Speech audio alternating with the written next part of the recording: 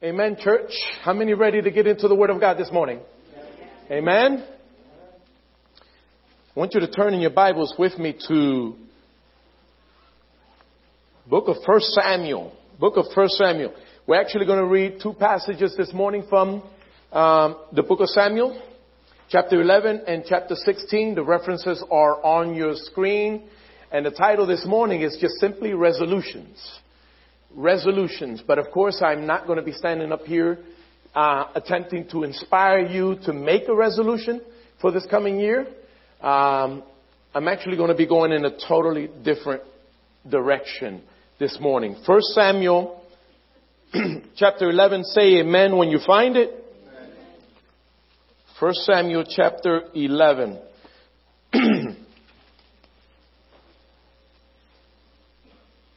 We're going to be looking at verses 5 through 15.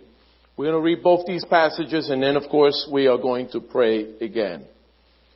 1 Samuel 11. I still hear some pages, so I'm going to give you some pause. All right, let us read. Follow along. 1 Samuel chapter 11, beginning with verse 5. It says, Now behold, Saul was coming from the field behind the oxen, and Saul said, What is wrong with the people that they are weeping? So they told him the news of the men of Jabesh, and the Spirit of God rushed upon Saul when he heard these words, and his anger was greatly kindled. And he took a yoke of oxen and cut them in pieces and set them throughout all the territory of Israel by the hand of the messengers, saying, Whoever does not come out after Saul and Samuel, so shall it be done to his oxen. Then the dread of the Lord fell upon the people, I would think. Then the dread of the Lord fell upon the people, and they came out as one man. When he mustered them at Bezek, the people of Israel were 300,000, and the men of Judah 30,000. And they said to the messengers who had come, Thus shall you say to the men of Jabesh Gilead, Tomorrow, by the time the sun is hot, you shall have salvation. I like that. By the time the sun is hot, you shall have salvation. When the messengers came and told the men of Jabesh, they were glad. Therefore the men of Jabesh said, Tomorrow we will give ourselves up to you, and you may do to us whatever seems good to you. And the next day Saul put the people in 3 companies, and they came into the midst of the camp in the morning watch and struck down the Ammonites until the heat of the day. And those who have survived were scattered, so that no 2 of them were left together. Then the people said to Samuel, Who is it that said, Shall Saul reign over us? Bring the men, that we may put them to death. But Saul said, Not a man shall be put to death this day, for today the Lord has worked salvation in Israel. Then Samuel said to the people, Come, let us go to Gilgal, and there renew the kingdom.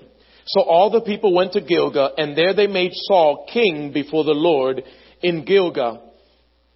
There they sacrificed peace offerings before the Lord, and there Saul and all the men of Israel rejoiced greatly. Now turn over with me to chapter 16, verses 4 through 13.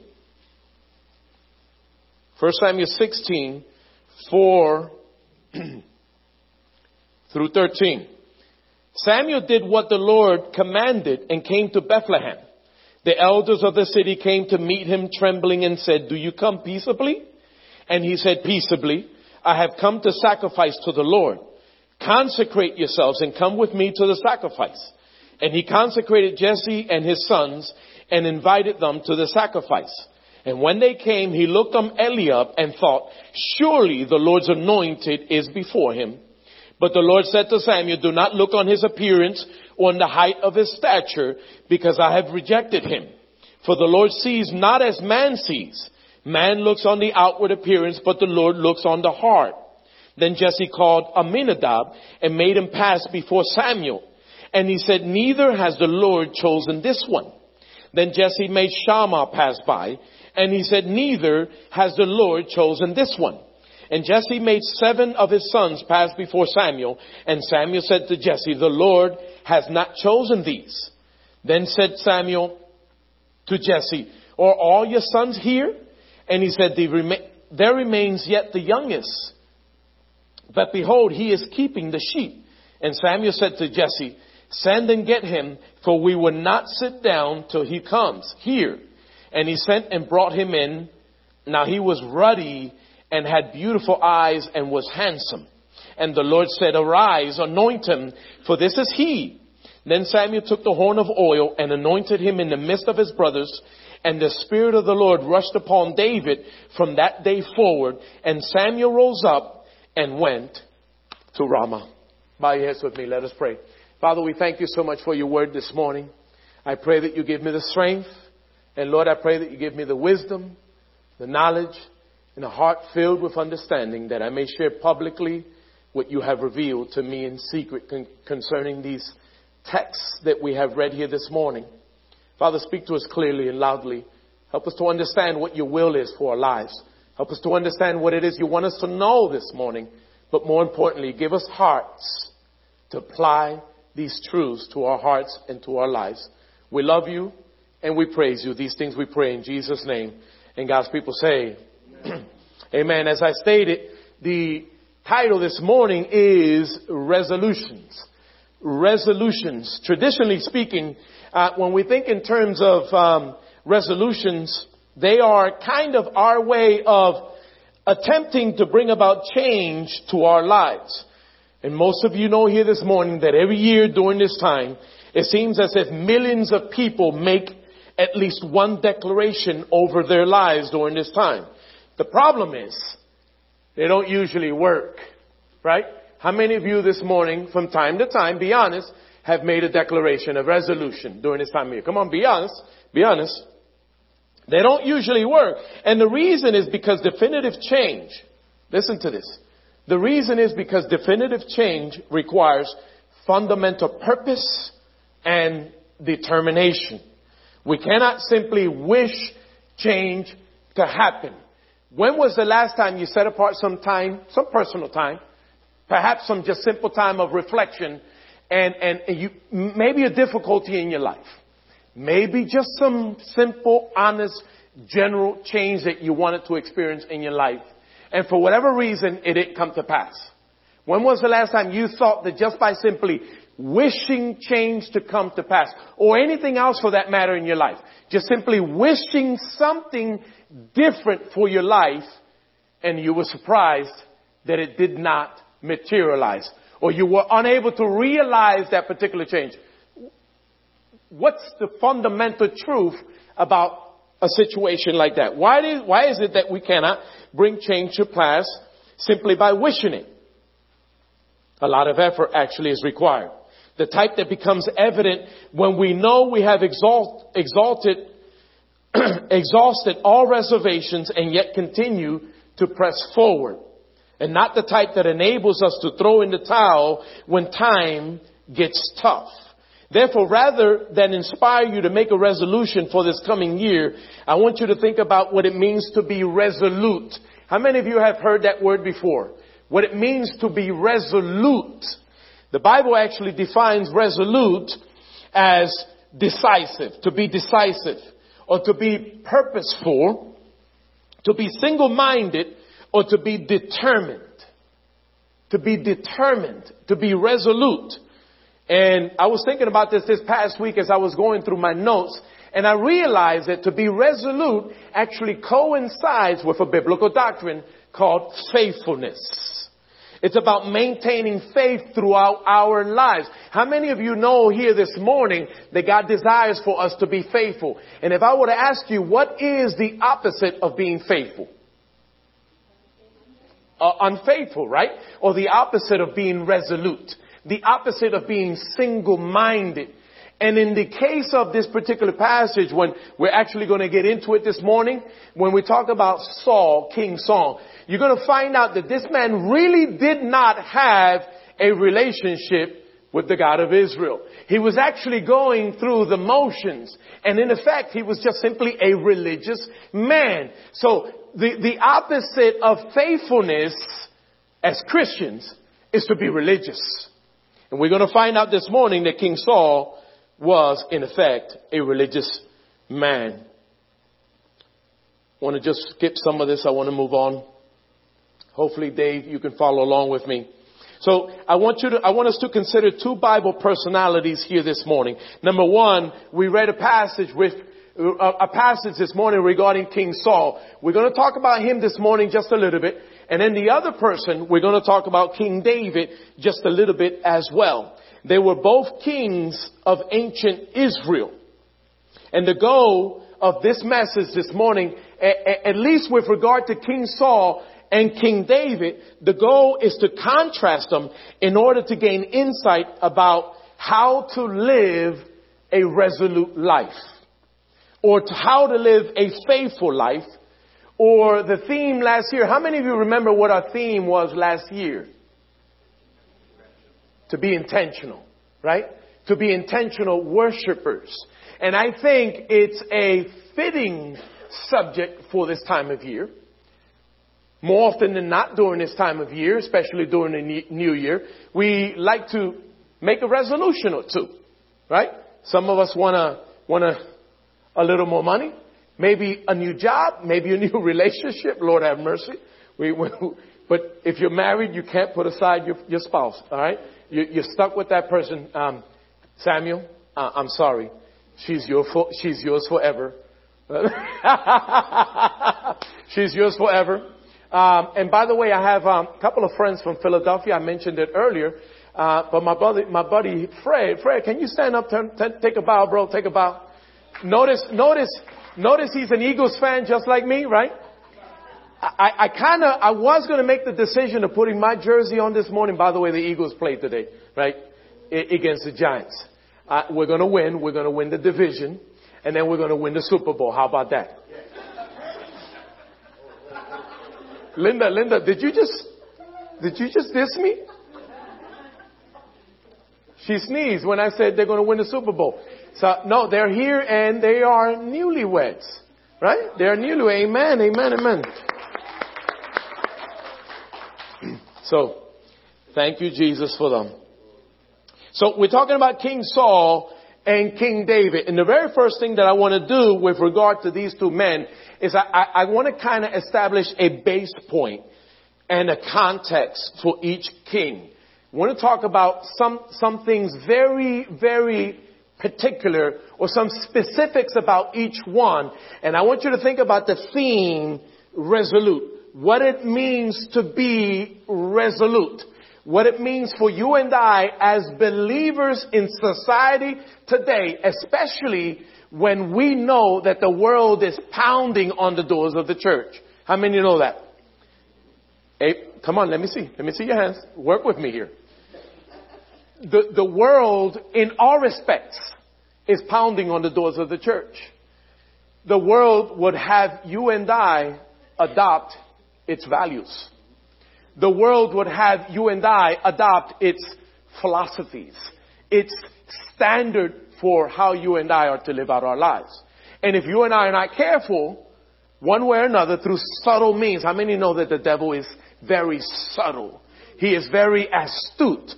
And if you are not careful, if you lower your guard, if you lower your defenses as a believer, or if you put aside the standard of the Word of God, for some reason or another, you are negligent in that regard. And from time to time it happens, right? Any perfect people in the church here this morning? No, we're not perfect. So from time to time we get wearied. From time to time we get heavy laden. And sometimes it gets really, really difficult to bear the burden of this cross. It gets heavy sometimes, right? Come on, let me see your hands. It gets heavy sometimes. The fact is, the biblical life, the Christian life, is actually the most difficult one to live out. And the world would have it so that you and I relinquish, dismiss, or denounce biblical values and adopt whatever values Satan would have us adopt in our lives. So that what? In the end, we are compromised, looking exactly the way Satan would want us to look like.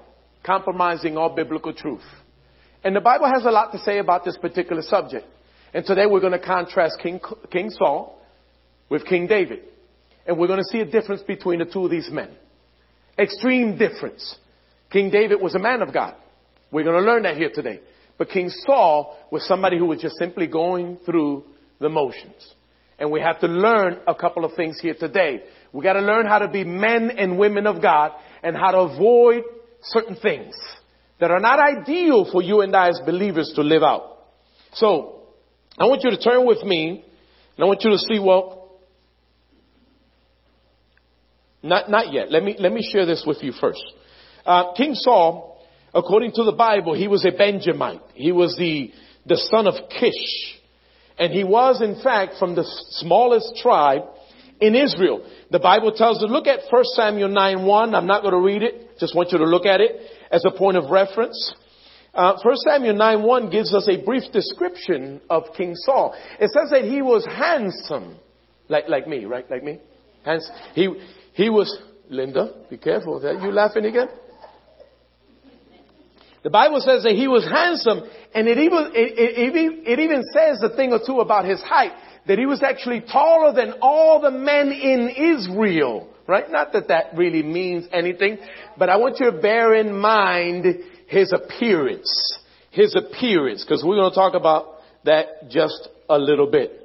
And for those reasons, the description, for those reasons and many other reasons, look at 1 Samuel chapter 10, verse 1. For those reasons, for his appearance, his stature, his height, his prestige, his affluence, I should say, because the description also tells us that he came from a what? From a wealthy family. He came from a wealthy family. And then ultimately, he was chosen by the people.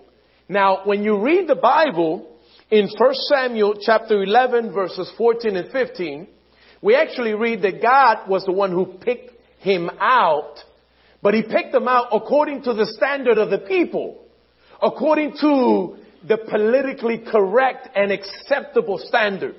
The people wanted a king, just like all the other nations that existed in the world during that time. If you remember the Bible, the instructions that God gave the nation of Israel before they exited Egypt, they were told what? They were given particular instructions about avoiding the standard of the world that existed in the land of Canaan. In other words, he says there are going to be a lot of people. There's a culture, a diverse culture in the land that I'm giving you as an inheritance. It's a land flowing with what? It's a land flowing with milk and honey. And I'm giving it to you and to your children as a perpetual inheritance. But I want you to avoid the culture that exists in the land. In fact, he went so much further. He said, I want you to destroy those nations. And then finally one day he raised up a man by the name of Joshua, who conquered the land. One king after another was destroyed. Some nations, according to the word of God, were absorbed into the kingdom of Israel. Those who assimilated, right? But for the most part, the kings, the people were destroyed in the land. Why? Because of the evil culture that they were perpetuating from one generation after another. In fact, the Bible actually tells us that they were sacrificing their children unto their gods. Sacrificing their children unto Baal, unto Moloch, unto Tammuz, you name it, they were sacrificing their children. Can you imagine if something like that were existing in society today? If it were allowed to happen today? I know it actually exists in some places, some remote places. Do some reading. Pick up the magazine, The Voice of the Martyrs. Subscribe to it. So you can listen to what is happening out in the middle of nowhere in the Middle East someplace, in some remote places in Pakistan and in Indonesia. The things that are happening in places just like that, things that are still alive and well. The point is that God gave them instruction to stay away from the culture that existed in the land. And yet that's the exact thing they did not follow through with. In fact, they wanted to be just like the surrounding nations. They wanted a king just like everybody else has a king. And God figured, all right, you want a king? I'm going to give you a king according to the standard that you have. So God selected King Saul. He was tall. He was handsome. He was wealthy. He was affluent. He probably had all these resources. He was the ideal man from the secular or from the religious perspective. God gave them You know what, Linda? I'm going to have you removed. This is my message, Linda, please. This is my message. Somebody give her a mic. So essentially, God was rejected. How many know what type of kingdom existed, or what type of government, I should say? What type of government existed in the land of Israel? Come on, take a stab at it. Was it a democracy? Was it socialism? Was it communism? What was it? Huh?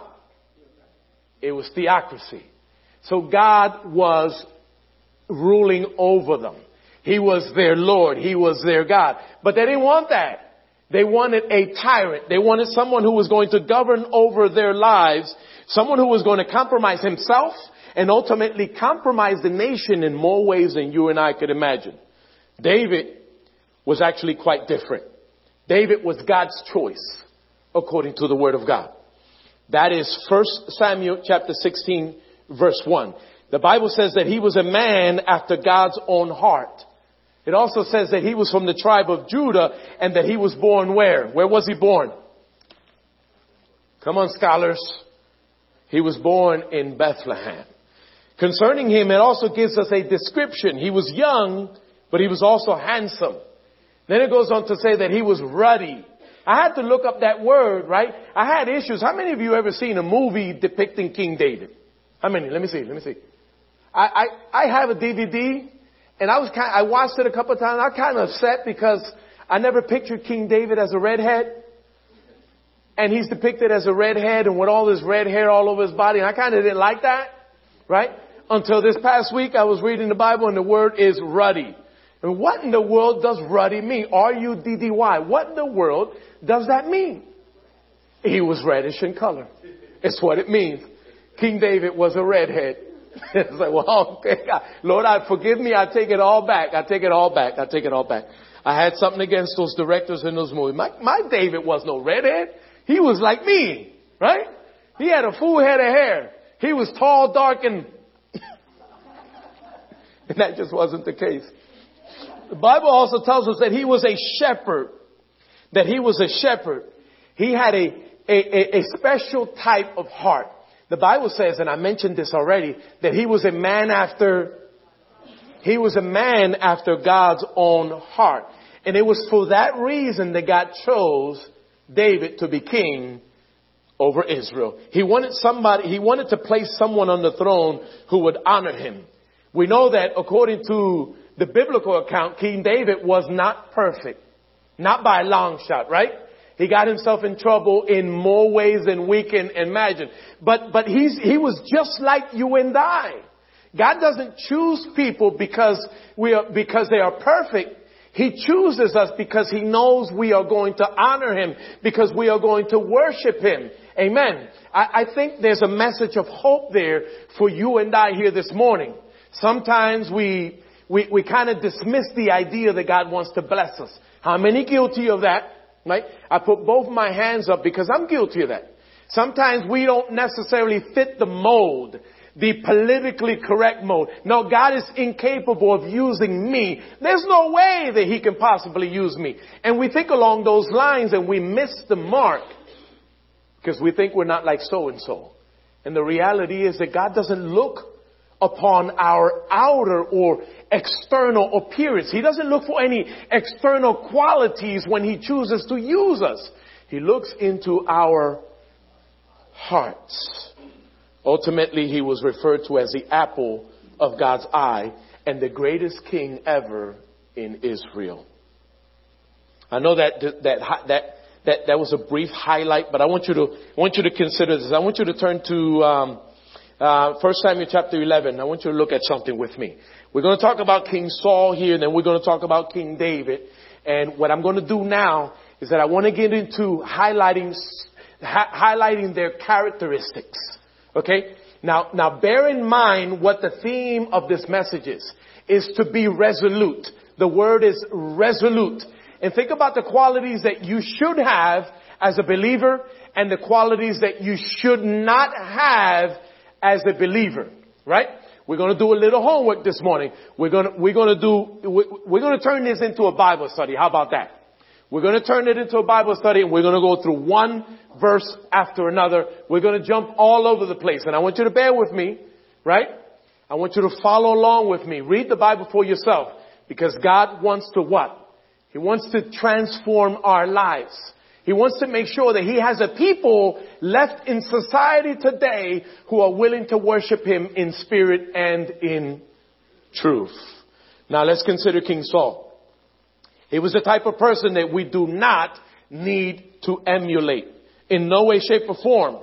And he wasn't, the fact is that he wasn't always a bad guy. He wasn't always a bad dude. He was at one point someone who did in fact attempt to honor God. And in 1 Samuel chapter 11 verse 13, he actually gives glory to God for the one victory that he had. The story that we read concerning him in 1 Samuel chapter 11 is about the Ammonites and the impending invasion by the Ammonites. And they outnumbered the children of Israel. They were about to invade and they were about to destroy the nation of Israel. And God raised up King Saul for that particular reason and then some. King Saul was actually able to achieve a major victory. Why? Because according to 1 Samuel chapter 11, the Spirit of God was upon him. The Spirit of God was upon him. And it was a great victory that day. And he did hear something that he was supposed to do. In verse 13, look at that. Look at the verse with me. 1 Samuel 11:13.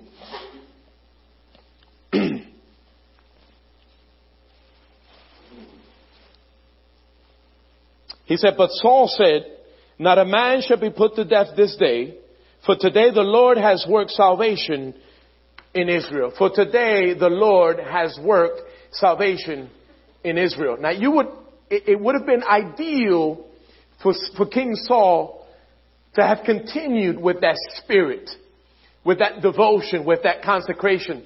But unfortunately, he did not. Now I want you to look at a couple other things here with me. I want you to turn to 1 Samuel 15:24. This is where we're going to start bouncing around. So bear with me. Okay? If you love the Word of God, we're going to have an opportunity to consider some things here this morning.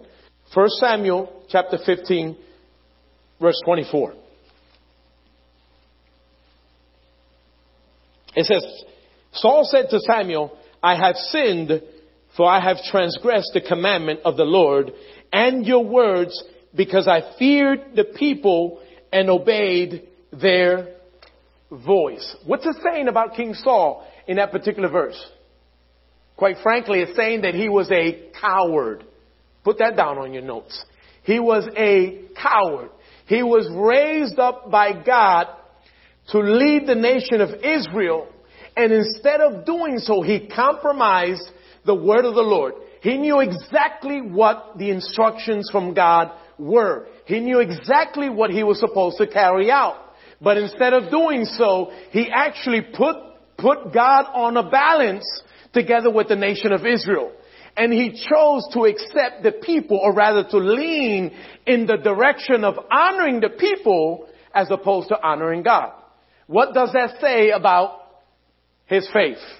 It doesn't say too many good things about his faith, right? I mean, it was a major compromise. When Samuel confronted him, he essentially told him, listen, I'm sorry, but he's going to select somebody else. He's going to select somebody who's willing to honor him.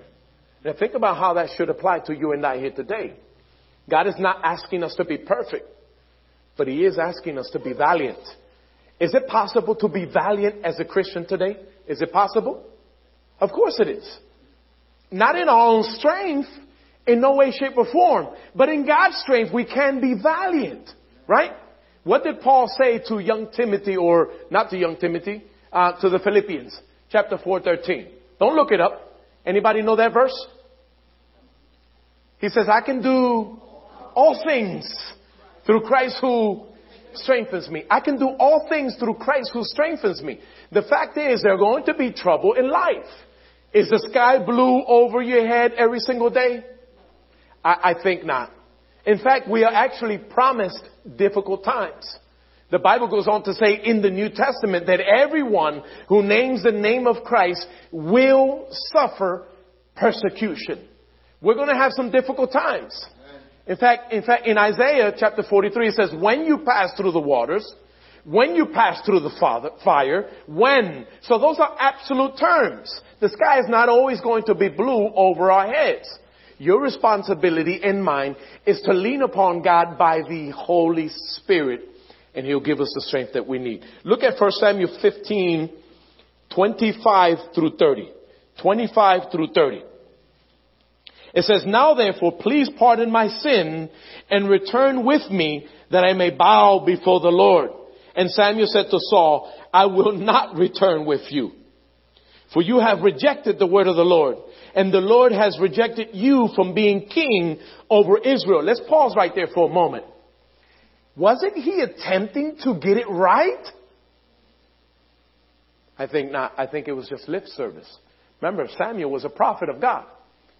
He was sent to give Saul this particular word about his kingdom having been taken from him. Why? Because God looks into the heart of man, and He knows what our true motivations are. He knows exactly where your heart is right now. Now listen, He knows that you're not perfect. He knows that you are saved if indeed you are here this morning. But listen, He doesn't expect you to be perfect. He just expects you to live according to His word. To be remorseful when sin is committed, but to live according to His word. And God knew exactly what was in the heart of King Saul. God knew that King Saul had rejected the word of the Lord. Where am I? And Samuel turned to go away. Saul seized the skirt of his robe, and it tore. And Samuel said to him, the Lord has torn the kingdom of Israel from you this day and has given it to a neighbor of yours who is better than you. How would you feel if God said something like that to you? Huh? Like a little pea, small, maybe even smaller than that. And also the glory of Israel will not lie. Well, I think I just messed that all up. Let me do that again. And also the glory of Israel will not lie or have regret, for he is not a man that he should have regret. Then he said, I have sinned, yet honor me now before the elders of my people and before Israel, and return with me that I may bow before the Lord your God. That I may bow before the Lord your God. He was just simply going through the motions. Look with me to 1 Samuel 17, 10 through 11. 1 Samuel 17, 10 through 11.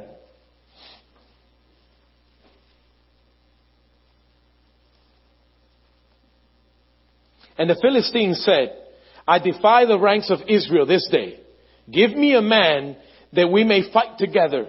When Saul and all Israel heard these words of the Philistine, they were dismayed and greatly afraid. What's he saying? What's it saying about King Saul and his character? He was fearful.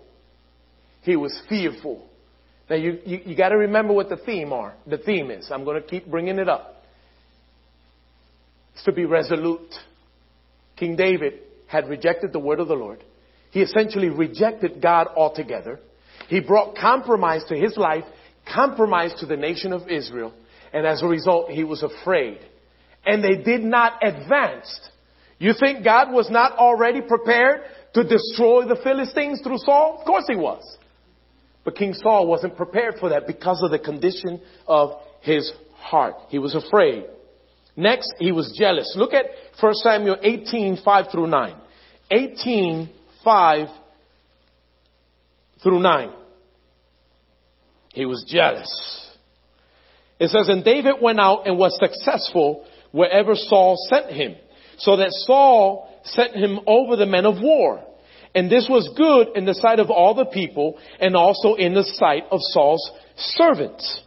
And they were coming home when David returned from striking. When they returned from striking down the Philistine, the women came out of all the cities of Israel, singing and dancing to meet King Saul with tambourines, with songs of joy, and with musical instruments. And the women sang to one another, and they celebrated. Saul has struck down his thousands, and David his tens 10,000s. And Saul was very angry, and this saying displeased him. He said, they have ascribed to David 10,000s, and to me they have ascribed thousands. And what more can he have but the kingdom? And Saul eyed David from that day on. He was jealous. He was jealous. God essentially took his spirit off King Saul, placed it upon another, and King Saul was jealous. Look at 1 Samuel 19 verse 2. 19 verse 2. And Jonathan told Saul, Saul, my father, seeks to kill you. Therefore, be on your guard in the morning. Stay in the secret place and hide yourself. What's it saying about King Saul there? That he was murderous. He was murderous.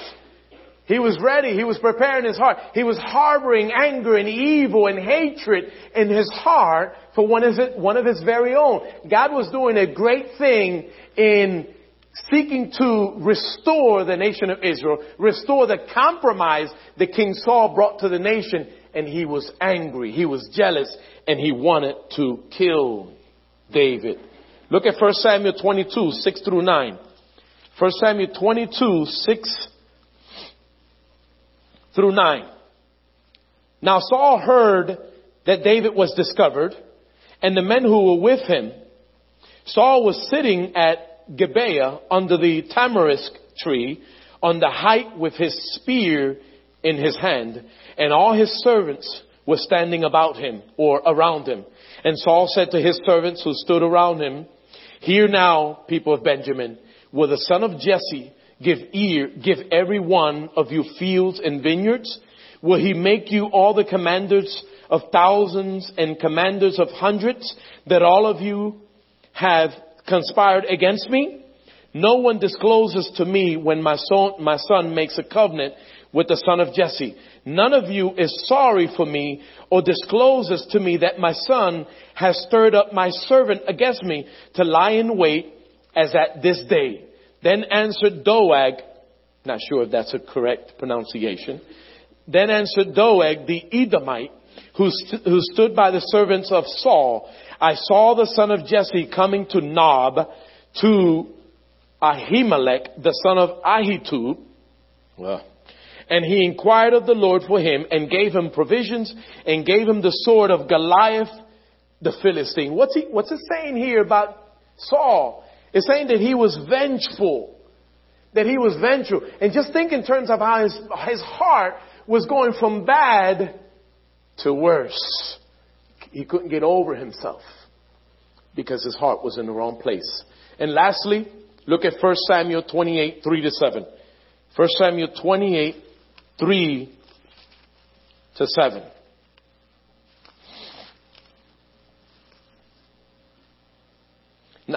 Now Samuel had died, and all Israel had mourned for him and buried him in Ramah, his own city. And Saul had put the mediums and the necromancers out of the land. The Philistines assembled and came and encamped at Shunem. And Saul gathered all Israel, and they encamped at Gilboa. When Saul saw,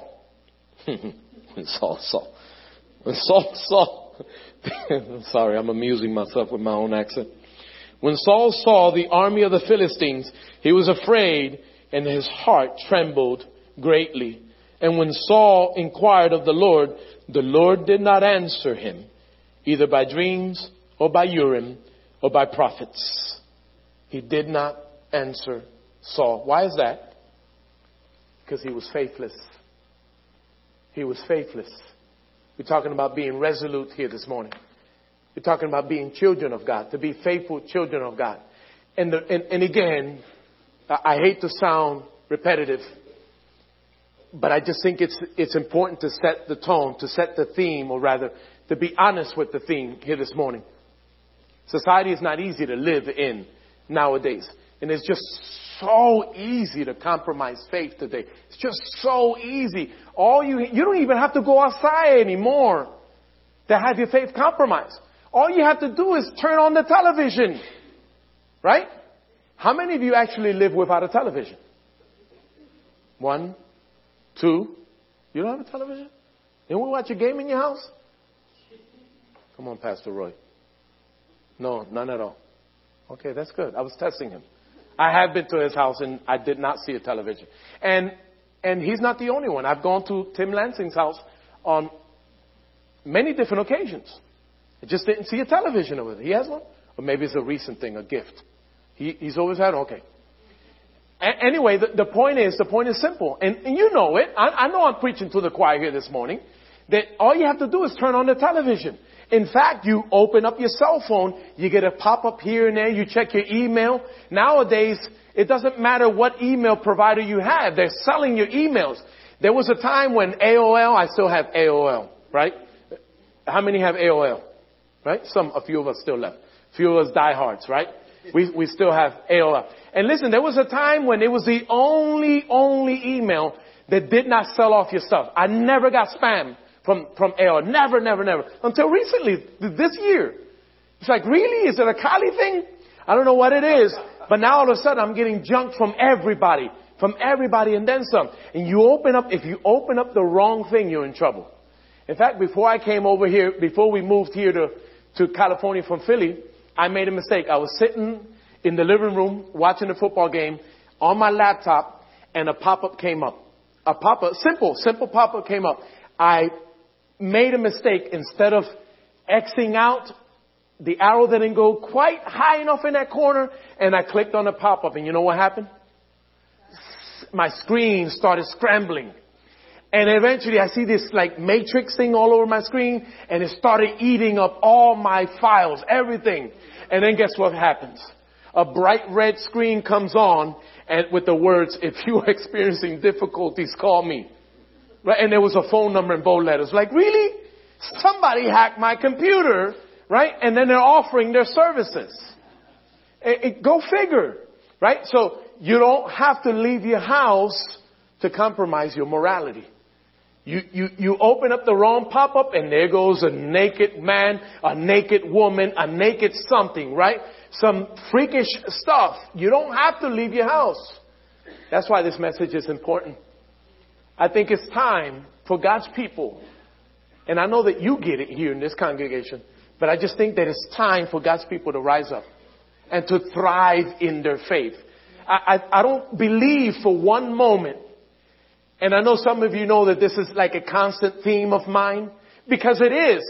Because my heart grieves when I read the Word of God, and I do so every single day. I hear the voice of God. I mean, our God lives. Amen, somebody. Our God lives. And how often is it a reality in your life? Don't put your hand up. But how often is it a reality in your life that you lose sight of the fact that God lives? Because the burden becomes so overwhelming, the issue, the drama, the trauma, the bills, and the people at work, and somehow we lose sight of the fact that God lives, right? So this is my aim here this morning. God lives. Let's talk about King David for just a little bit here, because I'm looking at the time and I understand that I have to move on.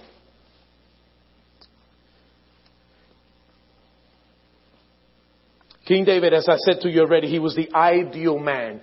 He was God's choice. He was a man after God's own heart, a man with qualities that we should all have.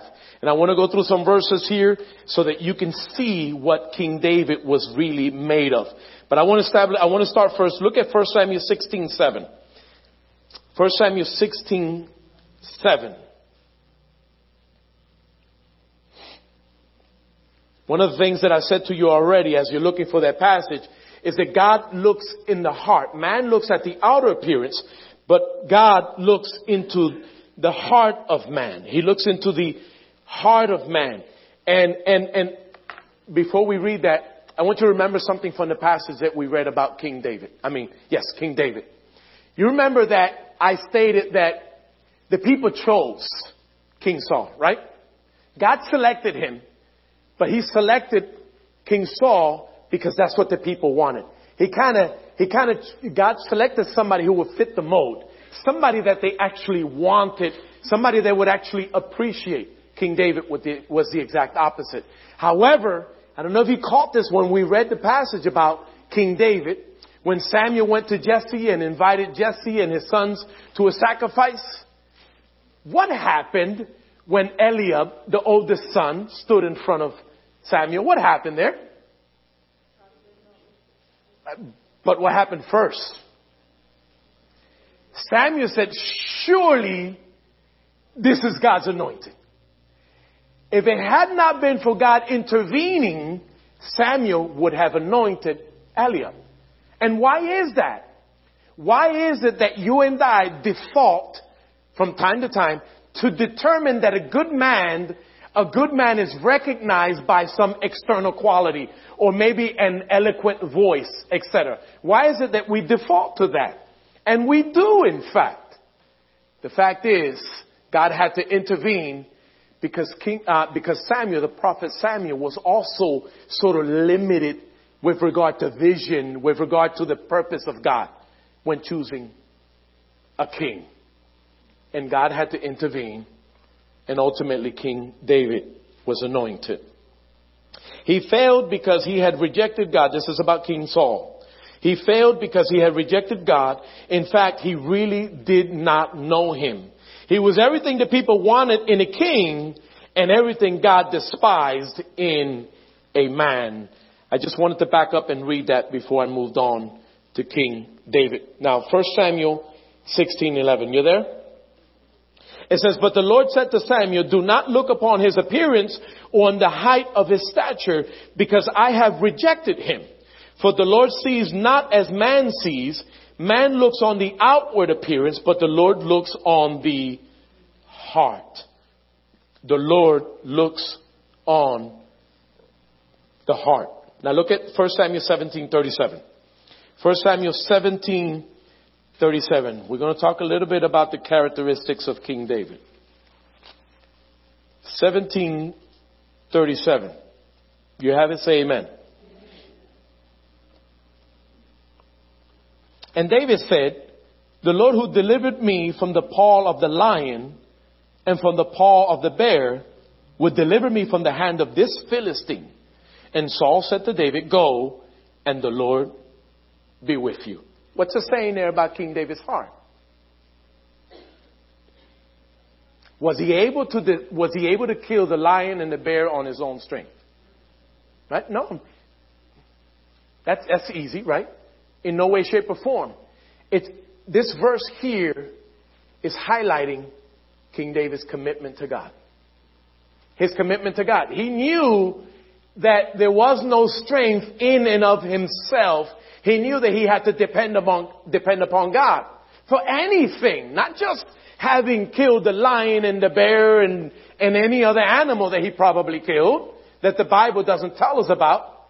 He was committed to God. Look at Psalms 18:3. We're going to spend the rest of our time in the Psalms because King David wrote most of the Psalms, and it gives us an indication of what his heart was like. Psalms 18:3. I'm almost done. I know that you got a roast in the oven. I want to get to your house just as badly as you do. Oh, yeah, that's right. Communion. I was testing you, Brent. Testing you. Psalms 18:3.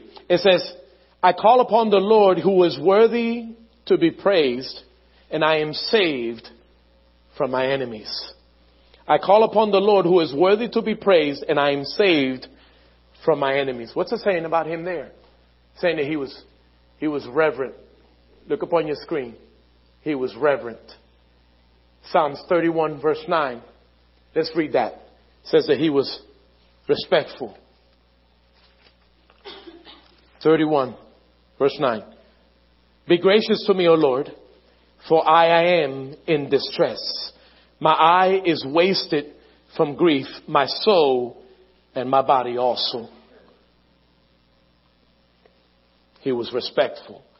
He knew that his sustenance came from the Lord. Let's read, let's just keep moving through these. Psalms 18. Isn't that one we just read now? 18:1? No? 18:1. It says, I'll read them quickly. It says, I love you, O Lord, my strength. That's what it says. I love you, O Lord, my strength. I love you, O Lord, my strength. When was the last time you got up in the morning, early in the morning, and you just declared your love to God? In spite of the difficulties, in spite of the issues that exist in life, and you just dismiss it all. Denounce it all, in fact, and just simply spend some time on your face before God. And just said, Father, I love you. Lord Jesus, I love you. Holy Spirit, I love you. I love your work in my life. I love what you're doing in my life. I love the transformation that's taking place in my life. How many Psalms you imagine King David devoted to expressing his love to God? Too many to count. In fact, if you read through the Psalms, it gives us a powerful look into the tenderness of King David's heart. How many of you read Psalms 119 before? Psalms 119. Read Psalms 119. It's absolutely incredible. The heart of King David. It was tender. He was imperfect, but he had a tender heart. His heart was in the right place. His mind was in the right place. Psalms 4, verse 7. Psalms 4, verse 7 reads, you have put more joy in my heart than they have when their grain and wine abound.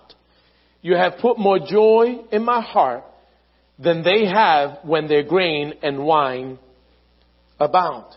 He was devoted to God. He was devoted to God. Psalms 23 verse 6. He was faithful. Psalms 23 verse 6. It says, surely goodness and mercy shall follow me all the days of my life, and I shall dwell in the house of the Lord forever. Wow. He was faithful to God. Psalms 119 verse 34. 119 verse 34 reads, it says, give me understanding that I may keep your law and observe it with my whole heart. Give me understanding that I may keep your law and observe it with my whole heart. He was obedient. It's difficult to be obedient. I mean, it's difficult to be completely obedient. And sometimes we make some really dumb mistakes, right? Or is that just me? Right? We all do. We make our mistakes. Is God vengeful? Is God seeking to kill us? Is God seeking to destroy us? No, in no way, shape, or form. That's the beauty of the love of God. It's the beauty of the grace of God. God will never leave us. He will never forsake us. God will never abandon us. But He does desire for you and I to be faithful, to be obedient. And the last one, Psalms 25, verse 1, verse 11. Psalms 25, you would think I would have put them in numerical order, right? So instead of bouncing around, excuse me, Michael, excuse me. I was talking to myself. Got another one who wants to preach. Psalms 25 verse 11, David was repentant. He says, for your name's sake, O Lord, pardon my guilt, for it is great. Now really quickly, what was the difference between King David and whenever he chose to express remorse to God from, say, King Saul? Wasn't King Saul, in fact, we mentioned this a little bit earlier, wasn't King Saul, in fact, trying to repent?